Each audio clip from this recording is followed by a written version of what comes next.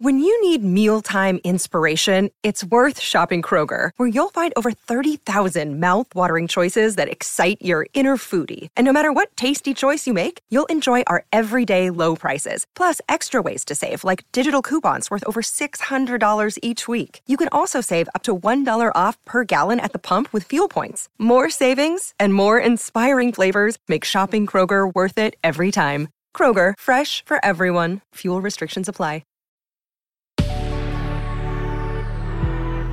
Good risings. I'm Jackie. And I'm Brian. And this is Grateful Grains.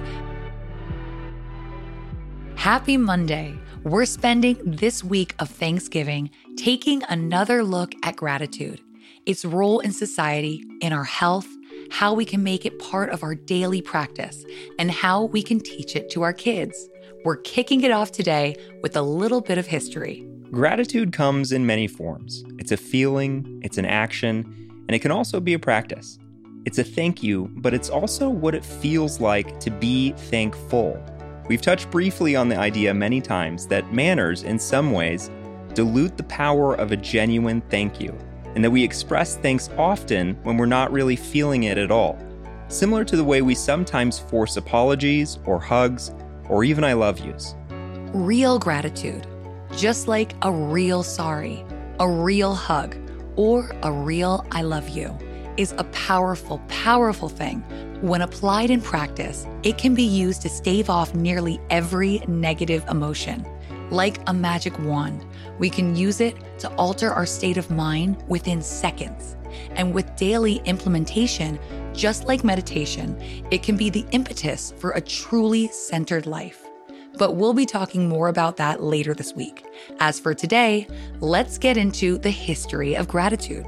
Scientists believe that what we understand as gratitude is actually the evolutionary result of reciprocity. As social creatures, we evolved successfully in groups, fighting together, living together, and serving different roles. As we evolved, reciprocity meant our survival. The act of doing for others and having others do for us in return.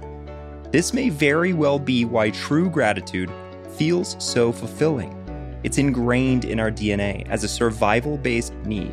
It's a facet of community. Comparative psychologist Dr. Malini Sushak of the Greater Good Science Center writes, "A good deal of evidence suggests that some of our closest relatives, the other primates, engage in reciprocity in food sharing and other domains.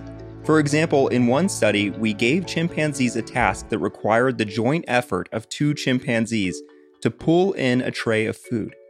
It was set up so that the chimpanzees could come and go as they pleased, which meant that one chimpanzee was often sitting there waiting for a partner to arrive.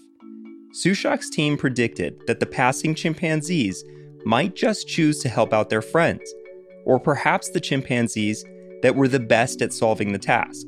Instead, the chimpanzees were more likely to help another chimpanzee in need of a partner if that chimpanzee had also helped them in the past. Reciprocity seemed more important than friendship and skill in their choices." The question becomes whether or not these primates feel gratitude. After all, in the same way we say thank you without the feeling, reciprocity can be purely transactional. Obviously, primates don't speak, so actionable reciprocity is one of their only means to demonstrate gratitude. But Dr. Sushak continues, if reciprocity were driven by indebtedness rather than gratitude, primates would have to be keeping track of costs and benefits over time. A lot of research has shown, though, that this level of calculation and memory is really not realistic for us or our primate relatives. In reality, these exchanges are more likely to be driven by emotional responses, which are easier to keep track of. Grateful emotions reinforce the relationship between two individuals, and individuals with close relationships are likely to provide favors for each other in the future, no questions asked. So cool, and it really makes perfect sense. We're hardwired for survival, and when we come upon a partner, someone willing to help us, someone who increases our likelihood of survival, we innately want to make sure they understand that we're an equal member in that relationship. It's a key element in bonding and building community. And all of those desired-based connections are happening chemically. And by the way, this idea carries over into modern-day society. Reciprocity, even in blossoming friendships, is a determining factor of the relationship's success. Initially, it's the responsive texts and the calls, it's the equal effort given. And a lack of reciprocity can also be the reason relationships and friendships come to an end.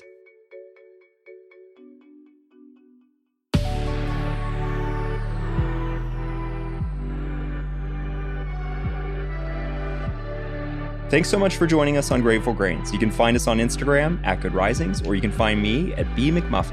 And you can find me at Jacqueline M. Wood _1. We'll be back again tomorrow for day 2 of our week revisiting gratitude.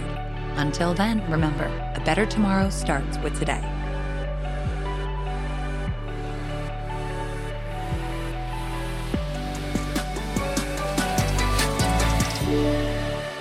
Good Risings is presented by Cavalry Audio.